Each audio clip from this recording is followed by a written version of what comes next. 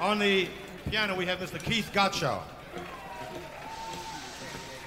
On the drums on stage left, Mr. Mickey Hart. On bass and vocals, Mr. Philip Lesh. On rhythm guitar and vocals, Mr. Bob Weir. On the drums on stage right, Mr. Bill Kreutzmann. On the vocals, Mrs. Donna Jean Gottschall. On lead guitar and vocals, Mr. Jerry Garcia. And you welcome, please, the Grateful Dead.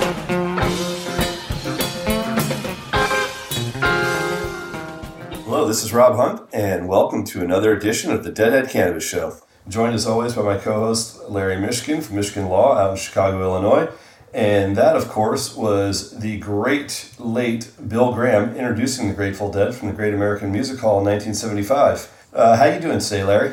Rob, I'm doing great. I'm a big Bill Graham fan. There's a great story to tell about him, and I'm excited that you chose that topic for today's show. Well, I thought it was a timely one because, as you know, Bill passed away just over 31 years ago, right before the October run in Oakland in 1991. Bill was unfortunately flying back from the Concord Pavilion after promoting a Huey Lewis show and going up there trying to convince Huey to do a bit of a benefit concert at the time. And on the way back in high winds, his helicopter was blown in some power lines where he and his girlfriend Melissa Gold and one or two others perished in the accident. And it was right before the Grateful Dead were meant to play a 4-night run from October 27th to the 31st, starting 2 nights later. So, obviously the entire Grateful Dead community was pretty well devastated. And that 4-night run, in many ways, turned into a 4-night tribute to Bill Graham and the legacy of work that he'd done, not just with the Grateful Dead, but with all other Bay Area musicians as well. So I'm sure you know a lot of these stories, Larry, but I think it's a great opportunity for us to discuss the impact that Bill had on the band and the impact that, quite honestly, Bill had on live music in general. I think that's absolutely right, Rob. And in addition, Bill's very, very unique background, which we'll get into in a few minutes, just adds a whole nother layer and a whole nother element to this, considering his background and his upbringing and the experiences he went through as a young child and how he persevered through all of that to probably become the largest, if not one of the largest music promoters of his time at the time of his death. And he is single-handedly responsible. We heard Terry Haggerty from the Sons of Champlin talk about this, the impact that Bill Graham had on his band and all the bands in the Bay Area back in the late 60s when they were getting started and really, arriving on the scene. And there's just no way to tell this story without making sure that Bill Graham is included. So I think our listeners are in for some good stuff today. Yeah, and it's funny because, you think about different eras of music and you think about, different genres of music. And there's always, someone that had a huge impact, whether it was, Berry Gordy with Motown or whether it was, whoever it was from Sub Pop that was promoting all the grunge bands in Seattle in the late 80s, early 90s, or, the punk scene in London in the mid 80s, or the new wave scene in New York. Different cities and different genres have had their moments in the sun where, someone's created just a massive impact. But if you think about, quote, the Bay Area sound that was, really popular in the late 60s, that included bands like Jefferson Airplane and Big Brother and the Holding Company and the Quicksilver Messenger Service, the Grateful Dead, Moby Grape. The list is large, and there's only 1 or 2 people that were truly responsible for that. In the early days, it was largely Chet Helms from the Family Dog and Bill Graham, which became Bill Graham Presents, BGP, and sort of the whole Fillmore scene. And both those guys were working together in the early days until they ultimately kind of went their separate ways with different venues. Chet with the, I believe, the Avalon, and Bill with the Fillmore. But, you think about the bands, Santana being another one, the bands that these guys broke and that, really burst onto the national stage or international stage. It takes, someone that believes in those bands to say, hey, I want you to have a residency at my club, or I want you to, play more often. And I'm going to start taking you not just, here in San Francisco, but, I'm going to start promoting you, sort of throughout the region. And Bill was largely responsible for it, first in San Francisco, but then ultimately in New York as well. But even around the Bay Area, it wasn't just the Fillmore. He was responsible for the Cow Palace. He was responsible for the Kezar, obviously the Winterland. He had multiple venues that he, took over with different size audiences and said, I'm going to create a venue and create a space where people go out there and have a great time. And, we can get into some of the early days in the history of how that started off. But it's, it is really, really unique, and it's such an amazing story. It is. And again, I mean, you consider that this was a guy who did not come from a traditional music family, who did not come from anything. He came from Europe, and he is a refugee who was able to get to the U.S. shores in, I think, 1939, prior to the really the shutdown in the beginning of the Holocaust. And somehow I don't know the story of how he got out, but I know he got out and was able to make it to the United States. But basically, as a young boy, without much of a family or without much to be able to do, and he managed to, not just take care of himself, but put himself in a position where he really rose to the pinnacle of American music. And I think all of those guys who you mentioned, Rob, all of those bands, any one of the performers in those bands would all sit there and say the same thing about the role that Bill Graham played and where they would be or not be without him, and his willingness to support all of them and give them a venue and give them access to the whole San Francisco scene, which at that time was really like the testing grounds for the rest of the country, right? If you made it big in the San Francisco scene, all of a sudden every radio station in the country that thought they were hip wanted to be playing what they were listening to out there. And in that respect, he really helped shape the entire formation of what we know as rock and roll today, and the live concert scene. And whether it's still going back and checking out his Wolfgang's Vault collection of posters and other things like that, or just going on to relisten.com and typing in Bill Graham produced shows, you could spend the rest of your life trying to get through it all. And, one show after the next would be just as amazing as you hope it would be. Yeah, it's interesting you bring up Wolfgang's Vault, because Wolfgang was, the nickname that Bill had. Bill was not born Bill Graham. He was born Wolf, I believe, Gronica, is how you pronounce it. Maybe that's incorrect, but he was German ancestry. And as you said, he escaped the Holocaust. Unfortunately, his mother perished at Auschwitz. He and his sister were sent to France in advance of Nazism really taking root, and then from France was sent over to the United States to live with relatives. And that was with one younger sister. He had two other siblings, and they were sent to China. And he ended up moving from New York, where he was raised, out to California to be closer to one of his sisters. But I mean, this is a guy that came from nothing, was lucky to escape as an 8-year-old child, prior to World War II.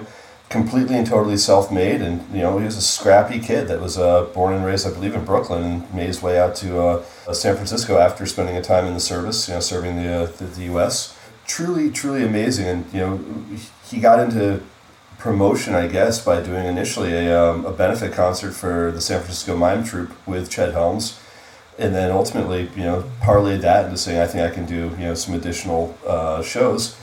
And struck out on his own. But even the story of him getting his first permits is pretty amazing.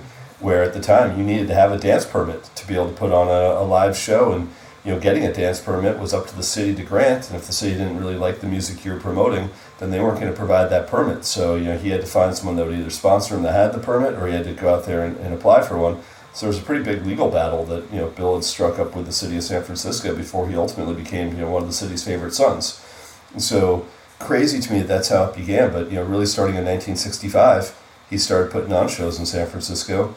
One of the first bands that he really became enamored with, and ultimately became his favorite band, was of course the Grateful Dead. And that partnership between those two lasted throughout the Grateful Dead's career. And in many ways, Shoreline Amphitheater is a testament to that relationship. When the Grateful Dead had started outgrowing a lot of the different venues around the country, and different cities were saying, post Touch of Grey, that they didn't want the Grateful Dead in their town anymore, and the camping and venue was too much. Bill came to their rescue and said, okay, I'm going to find you a home that no one's ever going to say you can't play. And that was Shoreline. And if people remember when Shoreline first opened, at the top of both the tent poles, it wasn't quite a steal your face, but it was certainly a red and blue circle that was on top of both those tent poles to signify that this is the Grateful Dead's venue. And we've got a place that they'll always be welcome to play as long as I'm a promoter. So, that relationship started early, and there was a love-hate for a long time, but you talk to any person that's, affiliated with the Grateful Dead, whether it was their roadies or whether it was their management team, and they would all talk about, the love that Bill had for the band, but they'll also talk about the fact that Bill pulled no punches. He was the guy that was telling them to get their shit together and make sure they practiced, make sure they hit their set times on time, and, don't show up half in the bag, to shows. If you're playing for me, I expect you to bring your best. He was a taskmaster. He didn't mess around, and they loved him for it. They didn't always want to hear it, but the stories I've heard from a lot of people that did work with Bill directly, either guys that worked for Bill Graham Presents or guys whose like Blues Travelers, another band that did a lot of work with BGP, and David Graham, Bill's son, managed them for a while, so they had great exposure, and I've heard tons of stories, from that team about what it was like working with Bill in his later years. But mad respect for what this guy created basically from nothing. It's true. And regular listeners of our show will remember when Terry Haggerty was on and told the story about the night that the Sons of Champlin were opening for the Grateful Dead. And he and some of his bandmates got stuck in bad traffic coming across the Bay Bridge from Oakland, and they were running significantly late. And what they later found out happened was when Bill Champlin went to Bill Graham and said, I can't start yet. My guys aren't here. Graham told him, you're due on stage in 5 minutes. Get on and play or you'll never play again. Which, according to Terry, was one of Bill's favorite threats to people. And that's when Jerry and Phil decided that they would step out and they would fill out the band for the Sons of Champlin so that they could go ahead and play. And the end of the story, of course, was that when Terry and the guys got there, Bill told them, not so fast. I like what I'm hearing on stage right now. And, he could be mercurial. There's no doubt about it. But I think that the fact that all these guys ultimately loved him was a testament to the fact that he really was working for their best interests at the end of the day. And they realized that. I mean, in fact, as I recall the story, he even gave the Dead a little bit of room when they wanted to start running their own club for a little while and their own record label and everything. And Bill said, great, go out and do it. And then the story, of course, is I got tired of doing it, went back to him and said, no, we'd rather have you do it. And, and it goes on from there. But he's truly a legend in the music industry and in the Dead industry. We got lots of good stories about Bill to share, but maybe we go back and focus on some of the music for a minute from the tribute. What do you have tabbed up for us next? Well, I think a lot of people out there know that Bill is a huge fan of the Grateful Dead's music, and if you were to pick one song that he claimed was his favorite, it would be Sugar Magnolia. And the Dead, as I said, were slated to play this 4-day run. Going into that run, they also decided to add an extra date for a celebration in Golden Gate Park that we'll talk about here in a minute as well. But they decided to open up that run with something that they normally use as a second set closer, which is Bill's favorite song in tribute to Bill. So let's hear a little bit of that Sugar Magnolia.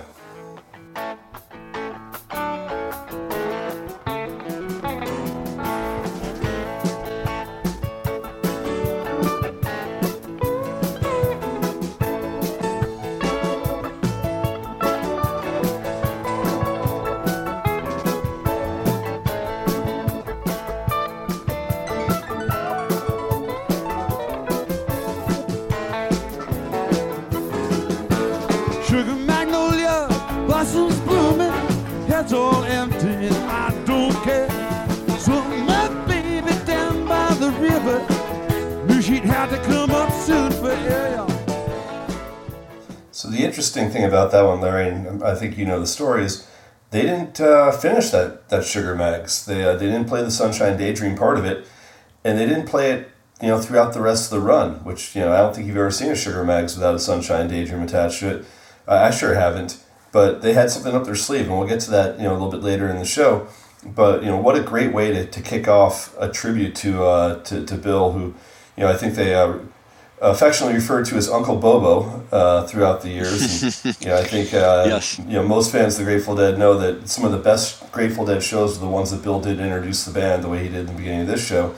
And even if it was just coming out and just saying, "Ladies and gentlemen, the Grateful Dead," there was a certain sort of feeling of like Bill is there, Bill's introducing the band, Bill's on stage, with the band. So just a very integral part of the Grateful Dead and kind of their evolution. And I don't think it can be overlooked that without Bill, everyone talks about with certain businesses, it helps to have an adult in the room. And he was the guy that would handle the receipts. He was the guy that would handle the riffraff. He was the person that decided who could stay, who should go. If there was people in the audience that weren't acting appropriately, Bill was not afraid to toss people out. He wasn't afraid to tell people they were acting inappropriately. He was kind of like the guardian angel over the entire scene at that time, for better or worse, like it or not. I think ultimately most of the musicians that played for him appreciated the fact that he did the stuff that they wouldn't want to do because they didn't want to alienate their fan base.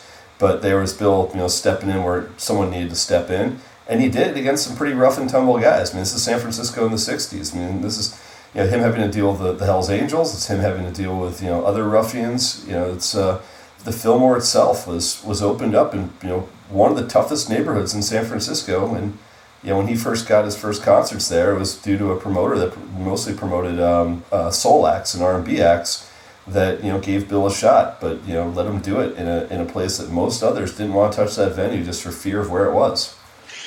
That's true, Rob. And when you say the adult in the room, it resonates, and it resonates for a lot of reasons. One, because in fact he was the guy that really helped steer them in the direction that they ultimately went.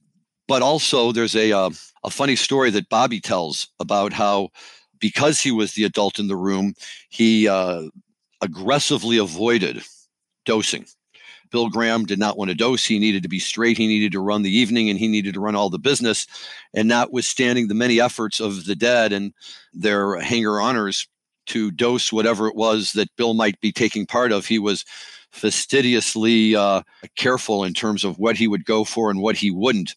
And so they tell the story about how finally one night, in a desperate attempt to get to Uncle Bobo, they got one of his cans of Tab or Sprite or whatever he was drinking out of the refrigerator, and they were all still sealed. So Bill knew they were good, and they found a syringe, and they were able to stick it into the side of the can and inject it so that when Bill drank the pop later, did in fact dose himself. And Bill picks up the story to say that he was ready to kill them all, but later on found himself out in front of the stage leading the band like a conductor, and really had one of the best times of his life. And, to me, that speaks volumes about the nature of the relationship between the Dead and Bill Graham. Bill's the kind of guy who, if he doesn't want to get dosed and you dose him, I typically assume that's not something he's just going to take lying down. But in this instance, he knew that these were guys who loved him and were just trying to have some fun with him the way that they have fun. And, finally having gotten caught by them, he played along and had a great time with it by all accounts. But it's a fun story. And I love hearing about that, because it's always fun when the adult in the room lets their hair down a little bit and is willing to, to play with the other crazies. Yeah, and it certainly is, not his personality. So, certain people I think would take that a different way, but I think Bill had a sense of humor to accept something that, being dosed, I think it's probably happened to you, Larry. It certainly happened to me. There's times you're like, oh, come on, really? Like, did you have, I didn't want to dose right now. So, getting dosed can be a really fun experience. It can also be a really annoying experience. So, and I was someone that was, more often than not perfectly happy to be dosed. If I'm someone that had never used LSD before and, it happened, then yeah, I think you aren't all that pleased, and you could certainly, seek vengeance on the person that did it to you. But yeah, I mean, hey, we did talk about the fact that, Bill was born in Germany, which is maybe a good segue into some of the news we've got here in Canvas this week. But did you see the news of what's happening for Canvas in Germany? And I wonder what old Uncle Bobo would think that, German Parliament now has actually voted to legalize adult use cannabis. Well, when we talk about Bill Graham in Germany, we're talking about a very, very, dark side and a dark history of Germany, and it's unavoidable, and it's there. And I think to the credit of the German nation that they haven't shunned from it, and they've tried very hard to set up their own reminders with museums and other laws to try to prevent these things from ever happening again. But at the same time, when we look at modern Germany, what we really see is a very open country in many respects. While they do have some tradition about them, by the same token, I think that they also go a little bit against the grain. I don't know if you were on the show at the time, but I remember Jim and I discussing a show where we talked about how in Germany, they were now printing the local tram tickets on paper that was like blotter for CBD. So after you were done showing the ticket to the conductor, you could put it in your mouth and give yourself a dose of CBD. And I remember thinking at the time, any country that would do that, boy, they're right ahead of the curve. And I think that it's great to see Germany's doing this. It's something that you would like to think all of Europe could embrace, but clearly not all of Europe is ready for it yet. And the fact that Germany is going to do it speaks, I think, both to the nature of their society now and the kind of openness they have with this kind of thing. And I think it speaks to the fact that in some respects, they're kind of leading the way for what's going on in Europe culture right now on this side of the coin with music and everything else. For so long, it's been certainly Great Britain, and France has had its inputs, and other countries, but Germany, I mean, even back in the days of the Beatles, right, with the all the clubs that they would play there in Germany and in Berlin, I think just really speaks to the nature of that society. So it's not entirely surprising that it would be Germany, but at the same time, it's a welcome surprise to see any member of the European Union starting to go in that direction. Yeah, and if you look at the way it's set up, obviously, Germany can't do this unilaterally. Like they've passed the vote, but there is a lot more red tape that needs to happen in terms of EU support. So I think what Germany is doing in many ways is acting as the catalyst, saying, "Hey, we are the biggest country in Europe with 70 plus million people in that country." To say, like, look, guys, get on board. We want to move forward with this. We've got this program ready to go. This isn't medicinal anymore. This is now, adults can possess a couple ounces of weed. So I think they're pushing the envelope, forcing other countries to consider it because they're saying we're ready to move forward. So does this act as a catalyst to get the other major countries being sort of Spain, France, Italy, and the UK? Well, I guess not the UK anymore, but Spain, France, and Italy as the other major populous countries in Western Europe. On board this program. I think they've got a very willing partner in Spain, but the Italians and the French are taking a bit longer. But with the Germans, known to be a bit more rigid in many ways than these other countries to take this first step. I mean, it would say to me that the French, I would think, with the natural ones, kind of with their laissez-faire approach to life, to embrace this, and the Italians, that's the wild card. they could do almost anything, and it wouldn't surprise anyone. So. I'm very hopeful that this is the first step towards much broader, much more sweeping legislative change in the European Union, and I applaud Germany for being the ones to kind of ignite the fire here. Absolutely. And now, of course, they're no dummies. Let's see what happens next summer when the latest round of college grads decide to take off to Europe on their Eurail passes or whatever they use these days. And instead of all gathering in Amsterdam, now they'll have an entire country to go play around in. So, maybe that will work out well and prove an inspiration for other countries looking to attract that type of crowd, or maybe not. But we'll see and hope that it turns out positive. But either way, hats off to Germany for taking that plunge and leading the way. Yeah, absolutely.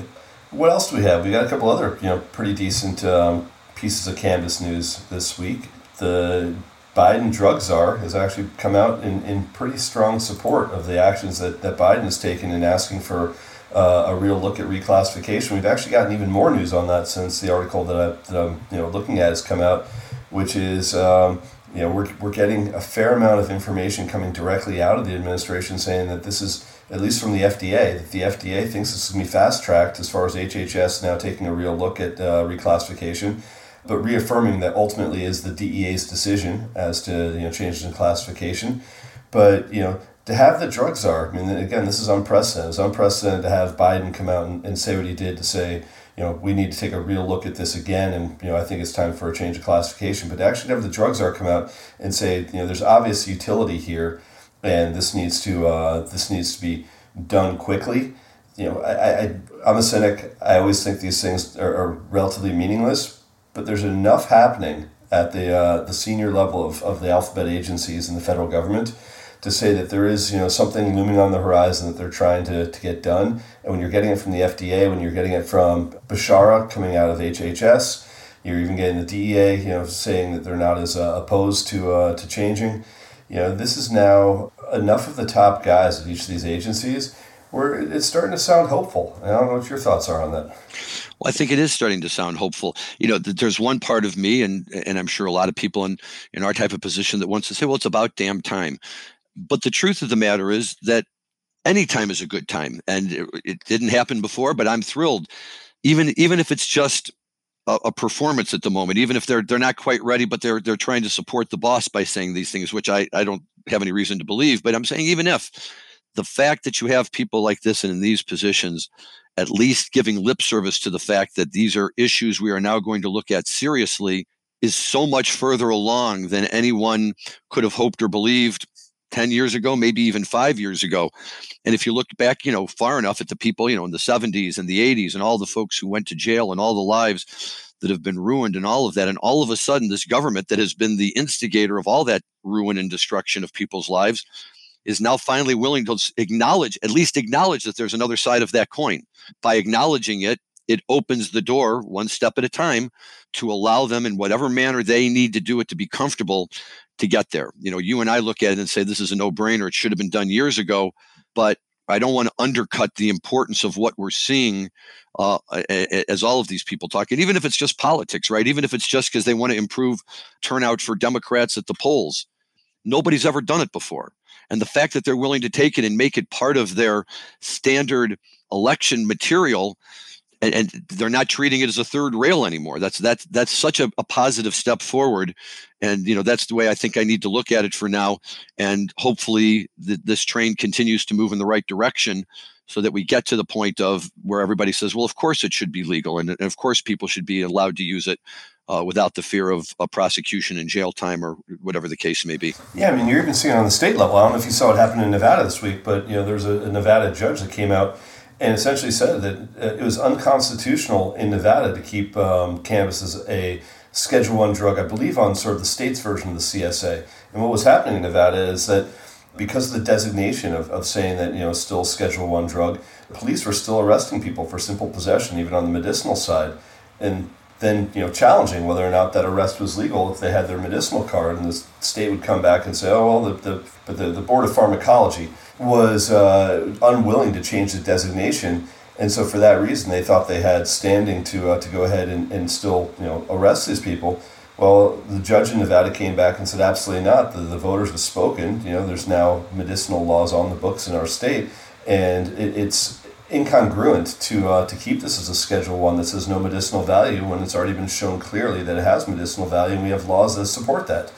So, all those people that have been arrested, kind of through a backdoor way that law enforcement in Nevada has chosen to do it, are now able to either get that expunged or able to get out of whatever penalties that they are being subjected to, which is great, because now you're actually seeing people in the position of authority say no, we need to respect the will of the voter, and we need to change these designations, and it's untenable to keep this as a Schedule I drug at a state level. Now, whether or not that translates to the same at a federal level, we'll see. But it is sure nice to have at least some sort of state precedent that isn't binding on the feds in any way. But it certainly, as dicta, is a really nice way to point to it and say, look, we've already looked at this issue from a state perspective, and this is where we came out on it. So, again, I've said many times in the show, I'm an incrementalist. I believe in incremental change. I don't think sweeping change is the way to get things done. I think that people are very used to certain things. I think as the aging population continues to age out and the younger population that's grown up with cannabis being legal, comes in, then I think, you will have that sort of eureka moment where everything changes. We're not there yet. But, as long as we continue to see minor change happen on a state-by-state basis with, kind of major results that happen each time it does, I'm increasingly buoyed by, where the industry is moving, or at least from a social justice perspective, where we're moving as a society to not incarcerate or penalize people for the use of cannabis. That's absolutely correct. And the important thing here and we talked about this last time, that's just so fascinating and so unique to this whole process in terms of where we've gotten to, is that the judiciary, which obviously has to respect legal precedent and the laws, but as we've also seen, certainly with the Supreme Court in recent years, maybe prior recent years, not so much the current, but that the judiciary tends to ultimately follow societal trends. And I'd like to think that some of these judges making these rulings are merely standing up for the people against the executive branch of government that sometimes just wants to impose its we know what's best on everyone, which is what the whole business of Schedule I is all about anyway, and how stupid it is. But here's the judiciary standing up for the people and saying, nah, guys, this is silly now. This doesn't pass the smell test, what you're trying to do here. You're still trying to make this a power play. You're still trying to figure out ways that you can capitalize on it. And for the record, there are few cities that are as bad as the city of Las Vegas in terms of busting people for marijuana. And maybe it's gotten better in some recent years now that it's actually legal. But we've talked about being out there for Vegas and other events where they were actively going around and pulling people out of the crowd who were smoking marijuana, which is just not something that's good business or even good social policy by any means. But yet here they are saying, no, wait a second, these people have some rights now, and the law recognizes that, and we're sorry, law enforcement, but it's just not business as usual anymore. And what's going to be interesting to me is to see whether ultimately law enforcement embraces that idea, and says, well, this is okay. We now understand. So it helps us redefine what our job is, and we're not going to any longer make it our business to go about and ruin people's lives. Or are they going to say, screw that, and just still continue to use it as a pretext to interrupt people's lives, and in some cases, damage them very badly for something as simple as marijuana possession, which should be so far out of the realm of possibility that people would laugh when they hear it.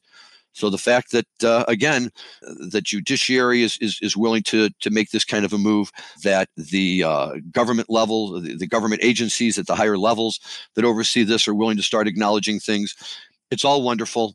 It's all great. I'm very happy for it. I just hope that we avoid the rescheduling versus descheduling trap. And people are smart enough and bright enough to realize that the problem is not that marijuana is a Schedule 1. The problem is that marijuana is scheduled. And take that off, and let's just let all of us get on with our lives. Let the people who want to make some money, and have a happier society overall. Yeah, I agree. And that's obviously a distinction that, I wish more politicians would understand, and hopefully over time they'll figure it out before they make a cataclysmic change that is detrimental to the entire industry in the process, which I think they would do inadvertently. But let's hope that they've got enough good advisors out there, and they're seeking enough advice from the industry itself to understand, how impactful it would be if they were to move it to a lower schedule rather than just deschedule completely. But, speaking of kind of agencies that don't always get it, right now we're also watching the major exchanges, whether it's, the NASDAQ or the New York Stock Exchange. They've taken a very hardline stance on allowing American cannabis companies to list on their exchange. So as many of our listeners know, all the largest multi-state operators technically are registered in Canada. They're domiciled in the United States, but they're registered in Canada, and they are able to trade as a primary exchange on the Canadian Stock Exchange, which is a lesser exchange. It certainly doesn't have the same cachet as the NASDAQ or the NYSE, or even for that matter, the TSX in Canada. But we're watching a really interesting thing play out right now, which is an announcement that Canopy Growth made several days ago. And that announcement was that they were going to spin off all of their U.S. operations, which is, Wana Brands, Jetty Extracts. They've got ownership in several, the larger MSOs, so Acreage being the primary deal that they struck a couple of years ago, where they have an option to buy the rest of that company. They've got exposure, I believe, to TerrAscend as well. So what Canopy has said is, we no longer feel like waiting. We're not going to wait for federal legalization. Instead, we're going to spin off a portion of our business. It'll be a U.S. based. It'll be Canopy USA, and that's going to be a separate business. The market has reacted very favorably to this. The market, has seen a huge amount of growth in share value over the last several days, and the TSX has already supported the move. But it's come out in the last several days that the NASDAQ might not be as supportive, because now the NASDAQ is saying, okay, well, this is an end around, and we've been very clear about whether we're going to allow for U.S.-based cannabis businesses to be on our exchange. And if your shareholders, Canopy, still have exposure to this new company, then are you not just trying to game the system? So very curious to see how this plays out, because if this isn't blessed by the NASDAQ, then will Canopy have to walk this one back at a parent company level and sort of stop this spin-off for fear that they'll be delisted off the NASDAQ, which would be catastrophic to Canopy Canada. So I don't know if you've taken a look at this at all, or what your thoughts are, but again, it's, government agencies, or actually in this case, private, agencies are subservient to government regulations. They're having to make determinations based on, current present-day legislation. I agree. What I really like about this is that Canopy is being aggressive. They're taking it to these groups and saying, you're going to have to make a decision now. This is what we want to do. We can't sit around forever and wait. And we talked about Canopy a week or two ago, because they were divesting of all of their brick and mortar stores up in Canada. And, this is a company that's, looking at what's happening at the times right now, and is doing its best to adapt. But sometimes, we've talked about how back in the day it was the D'Angelos who were the litmus people who would go out and push the envelope as far as they could to see how the government would respond. And I'm excited to see Canopy enter the U.S. market. I think that more competition is always a good thing.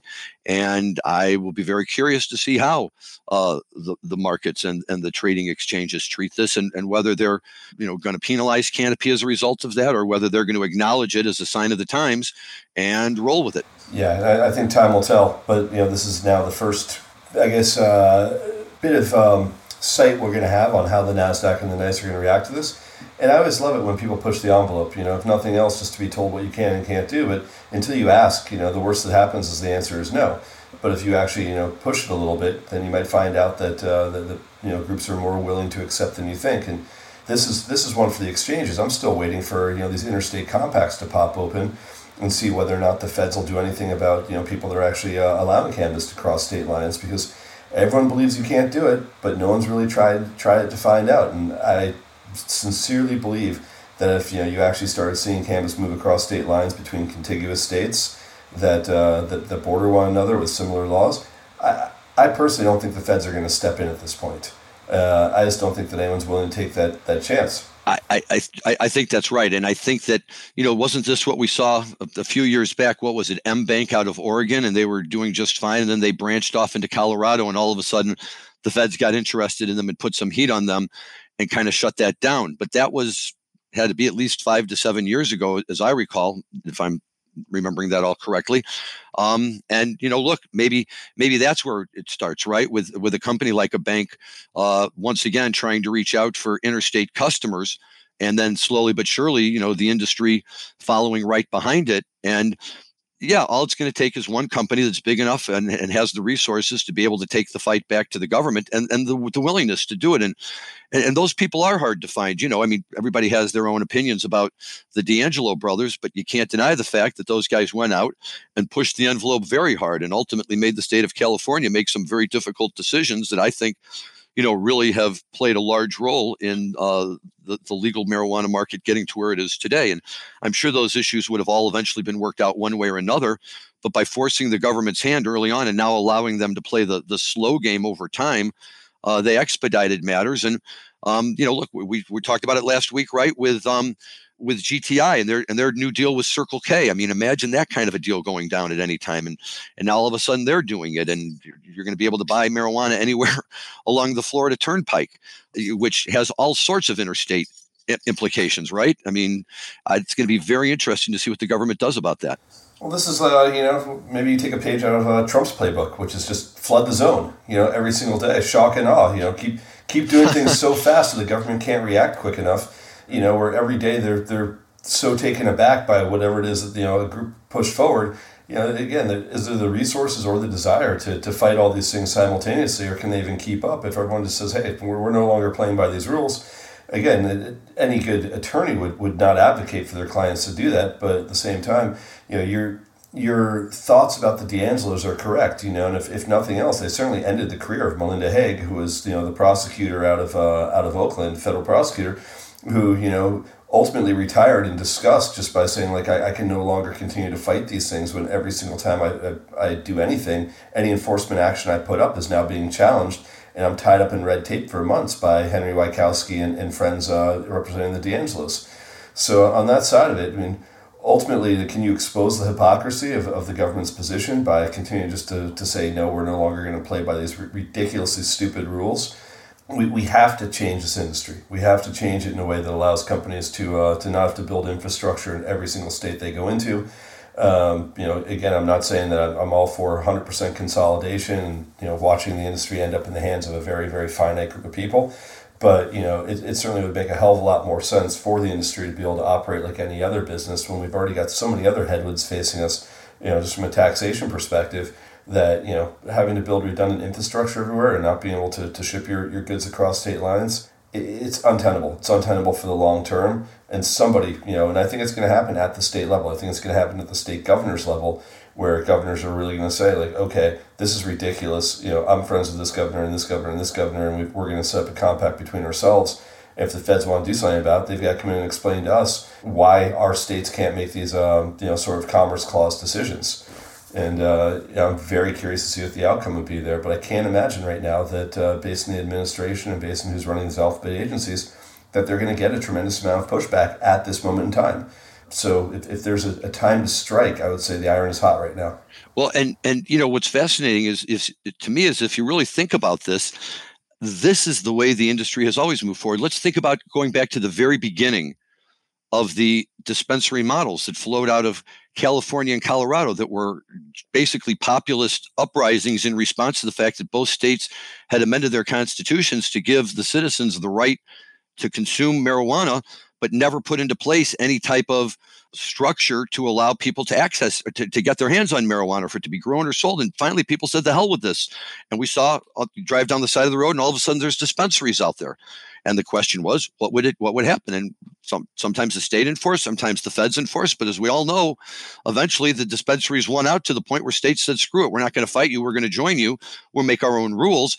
But we're now going to recognize that you're going to exist. And that's, I think, with marijuana, almost what has to happen at every step. And if this is the next step where people say, hey, look, we talked about Gavin Newsom in California doing it, and why not? It's a gold mine for them.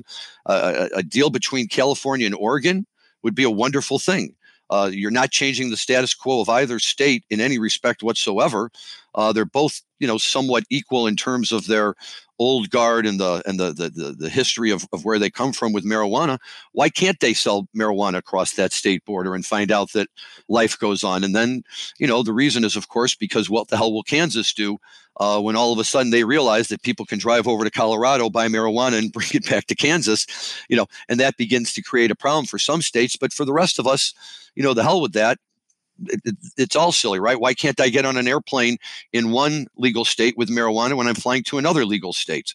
Why should I have to get rid of all my stuff, fly to that state, and buy something new, assuming that's what I do? But, it's time to change all of this. And I was about to say, who does that anymore? Come on, man. This is our official show, so, Yeah, but, raise your hands out there if you're scared of TSA anymore. I don't think I know anyone that is, at least not for, carrying a small amount of cannabis in your carry-ons. And look, a lot of our airports have already said we don't really care if you're doing, especially if you're flying, let's say, from Colorado to Massachusetts. But look, even what Mason Tvert did, and having Mason on the show is so great to have him sort of explain it. But legalization in Colorado 10 years ago was radical, right, and completely radical. Now there's 19 states that have it. So if it wasn't for Mason standing up and going, well, great, medicinal is one thing, but we're actually going to take the next step. I mean, at that time, there was a lot of fear. Like, are the feds going to come in next week? Are they going to go, absolutely not? Are they going to, call Hickenlooper and say, if you even think about implementing this thing, we're coming down with the full weight of the federal government? That didn't happen. And so, as I said, I don't think there's any appetite there. I think there's a lot of people that sit in compliance departments of the legal departments of some of these larger companies that go, guys, just don't be the one. You always want to be the second fastest car on the highway, right? You don't want to be the one that gets pulled over. So, in this case, do you want to be the first one to stick your neck out? I mean, look, for all the D'Angelos did, they certainly got their sort of head chopped off a few times in the process. So who wants to be the sacrificial lamb?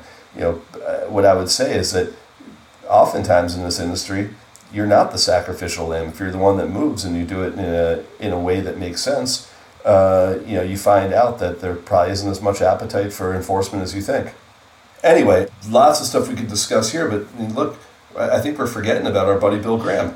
Let's not do that. He's too important. Yeah, let's not do that. And again, some of our show's been running pretty long recently. I thank all of our listeners out there for staying, with us all the way through these tangents that Larry and I go on. It's hard for us sometimes to balance the importance of the music with the importance of what's happening in the industry. Which I think we could probably at some point bifurcate this into the Grateful Dead show and the cannabis show, but we kind of like having the two joined together. But yeah, going back to this 4-night run, I tried to pick out some highlights, and there's a couple we're gonna get to here in a minute. But one of the songs we don't cover as much, I think, as we should is Stella Blue, and I think the Stella from this night was really representative of a good 91 Stella. And it was before they started doing what they did with So Many Roads or with Standing on the Moon, where they started coming back and they do the ending and then a jam and then do the ending again. It used to just be that when a Stella ended, it ended. It was the final, and it was quiet. It wasn't wailing and moaning and kind of Garcia like emotions. It was usually just a very, very pretty ending. And that kind of ended in late 92, early 93. But at the end of 91, they were still doing the more traditional ending. But, there's certain parts of that song that I think are kind of what, the fans know as the more powerful parts of what I think is, probably through the years, I'd say one of the Grateful Dead's most beautiful songs. So I don't know if, Dan, you can cue up a little bit of the Stella from the second night of this run.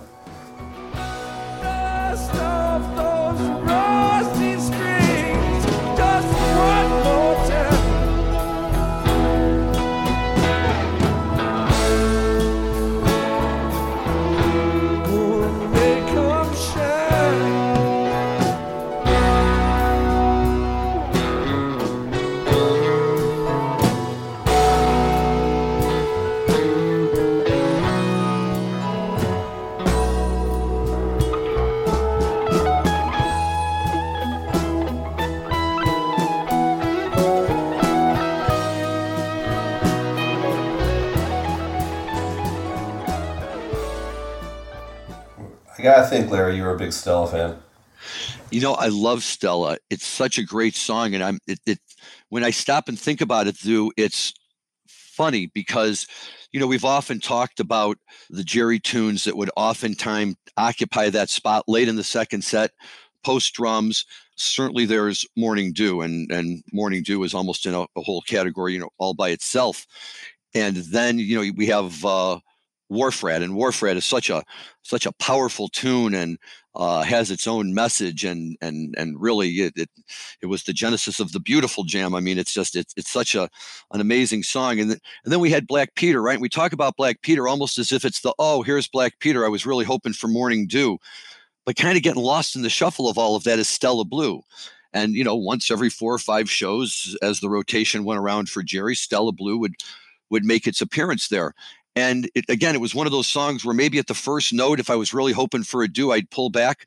But by the time Jerry started playing it and singing it and getting to the end of the song, and I do recall the change in the ending from the everything up to 92 and then everything after. And he did make that a kind of a trademark of some of his ballads at the end of them during that period of time. But Stella Blue is just such a solid tune, and just so great to listen to on a good night when they're really playing, and Jerry's just jamming on it. And I've stayed in every blue light cheap hotel and just wailing, and it's tremendous. Yeah, I mean, I always think of Stella as, you know, the way I think of Mission in the Rain as being an ode to San Francisco. I always think of Stella as being kind of an ode to the West Village in New York, and, you know, to the Ginsbergs and the Cassidys and the Beats of the 50s, and the Chelsea Hotel, and, you know, all this kind of stuff that went down in that era. You know, I think that Stella encapsulates that feeling really, really well. And when I kind of look at who those guys were and what they were accomplishing as poets and as you know, pushing the envelope of a different scene, you know, Stella, to me, it's such a powerful song. And it's like, in terms of just sheer beauty, I think it's, you know, arguably the prettiest song the Grateful Dead ever played. Yeah, I think that argument can definitely be made, and especially on those nights when Jerry was really feeling it, and you know, both the guitar side of it and the singing side of it were all just coming together, and he could really hold the crowd with it very, very well. So nobody ever went home sad that they saw Stella Blue. Yeah, no doubt. But as this run went on, you know, you knew you were in for something special based on, you know, kind of what led up to it. And again, everyone was waiting to see where the Grateful Dead really celebrated Bill's life. And I think the surprise that came out on the 31st of October, to me, maybe one of the greatest things the Grateful Dead ever did in terms of just sheer volume of power in their music. And of course, I'm referring to the Dark Star on the 31st, where, you know, after the first verse, out of nowhere, out comes Ken Kesey. And Ken lays into, you know, kind of a Kesey rap, you know, which he did from time to time, you know, not too often, but I don't think anything like he did on this night. And, you know, already the Dark Star is a pretty powerful Dark Star, and here comes Kesey marching up to the stage to talk about Bill Graham. And culminating, I think, in, you know, the E. Cummings poem called Buffalo Bill's Defunct, and or just Buffalo Bill. But, you know, before that, Kesey was talking about the, you know, kind of just the whole scene, the Grateful Dead scene. I think as he referred to it, in any given situation, there's more dumb people than smart people, and we ain't many. And him talking about, you know, the relationship the Grateful Dead had with him and the relationship that the Bill Graham had with him, and that, you know, at one point Bill Graham, when Ken's son died in a tragic car accident at the top of a hill in Oregon, Bill sent him $1,000 to put up a sign that pointed in every direction, so any person that was cresting the top of that hill, you know, kind of, you know, knew where the different directions were as a reminder of Ken's son's passing. But there was a special part of this song that was kind of at the peak of, like, just Phil just dropping bomb after bomb and Garcia just hammering on his guitar, where it just built into like a frenzy. You know, I'd love to cue up just a bit of that if we could, Dan.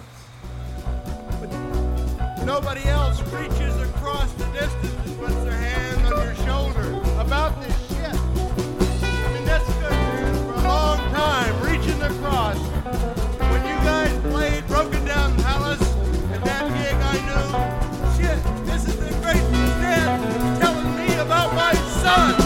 It's as big a skits. And old Bill knew it. You know, he knew it. He knew it.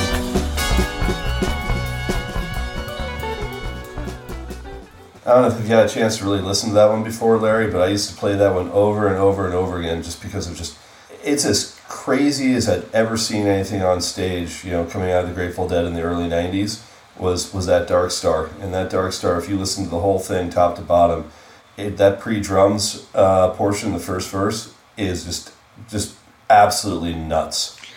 I like that Dark Star. I love the Ken Kesey coming out and doing his rap. We've talked about shows where Ken Nordine would do the spoken voice thing, and other people would join the Dead from time to time. But Kesey, there's a special symmetry with it being Kesey doing it, because what it really does is it takes us from the very beginning of the Grateful Dead, right? The acid test. This was Ken Kesey's stuff, and he brought the Grateful Dead in as the house band, and that's where the Grateful Dead really got their start and became something that ultimately evolved into a whole relationship with Bill Graham. So it's only natural that following Bill Graham's demise that Kesey would circle back in and kind of complete that circle and really join.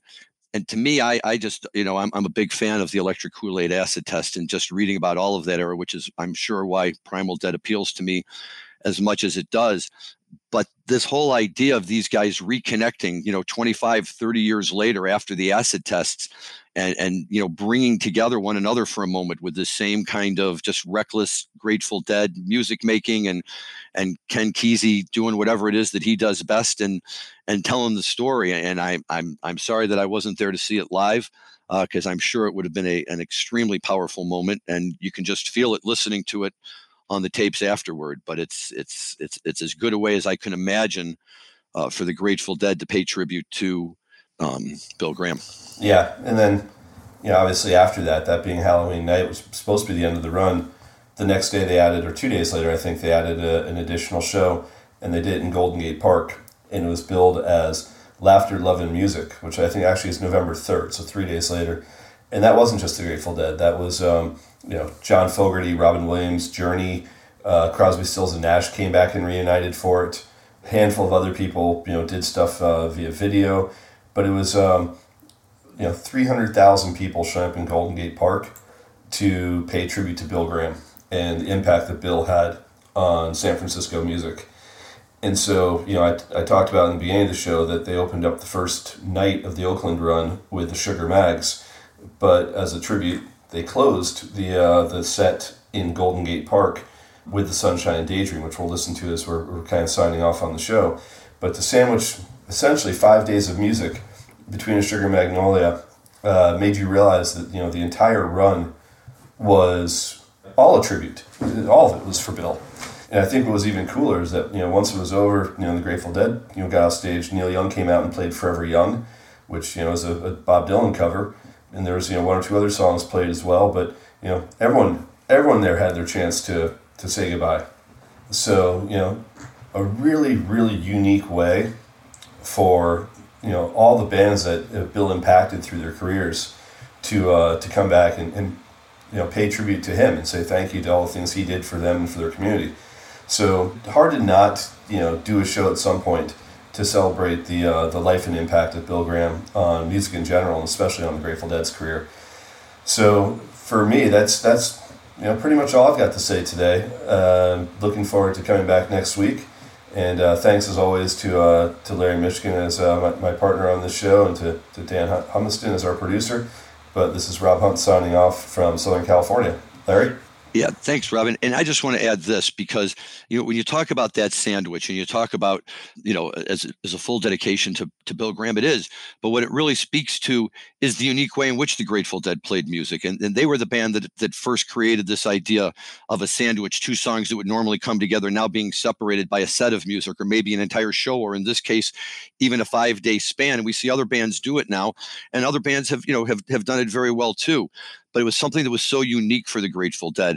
And it makes me, and I think this is very appropriate as we wind down now, it makes me think of the Bill Graham quote that in my mind is the most famous quote about the Grateful Dead that anybody has ever spoken, when he said that the Grateful Dead are not the best at what they do, they are the only ones that do what they do.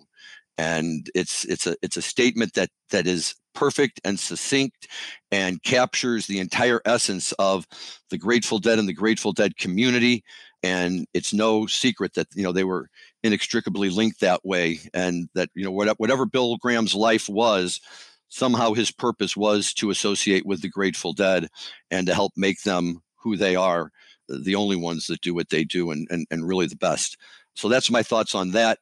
Otherwise, great show. I'm very excited to catch the Trey Anastasio Band tonight, being actually the Friday night entry into the Halloween weekend, and Without Fish doing their traditional show.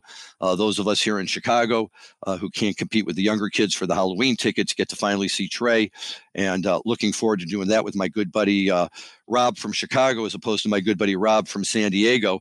But at the next show, I will have my own review of Trey and what he did for us tonight, but certainly looking forward to it. It's just a great continuation of the line of music, and Bill Graham can probably take some credit for that too. So thank you, Rob, for everything. I'll let you sign off and just tell all our friends to enjoy themselves and enjoy their cannabis responsibly. Walk you in the tall trees, going where the wind goes, moving like a red rose. So come on over, sweet lady. Like I said, I got you in the morning sunshine. Now come on over. Sunshine daydream. Sunshine daydream. Come on over, daydream. Sunshine daydream. Yeah, come on over, daydream. Sunshine daydream.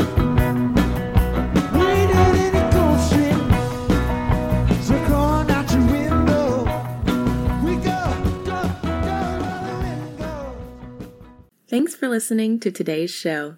To check out more great cannabis podcasts, go to podconnects.com. Here's a preview of one of our other shows. Hi, I'm Gary, and I invite you to discover the Cannabis Podcast, a bi-weekly podcast focused on a Canadian's cannabis culture. I would be the Canadian, and my cannabis passion and culture has been building for 5 decades. I share that passion for this wonderful plant in every episode, through conversations with cannabis advocates and enthusiasts, stories about the ever-changing legal environment, and some hands-on testing of product in a segment I call Cultivar Corner. The Cannabis Podcast, a Canadian's cannabis culture, one toke at a time.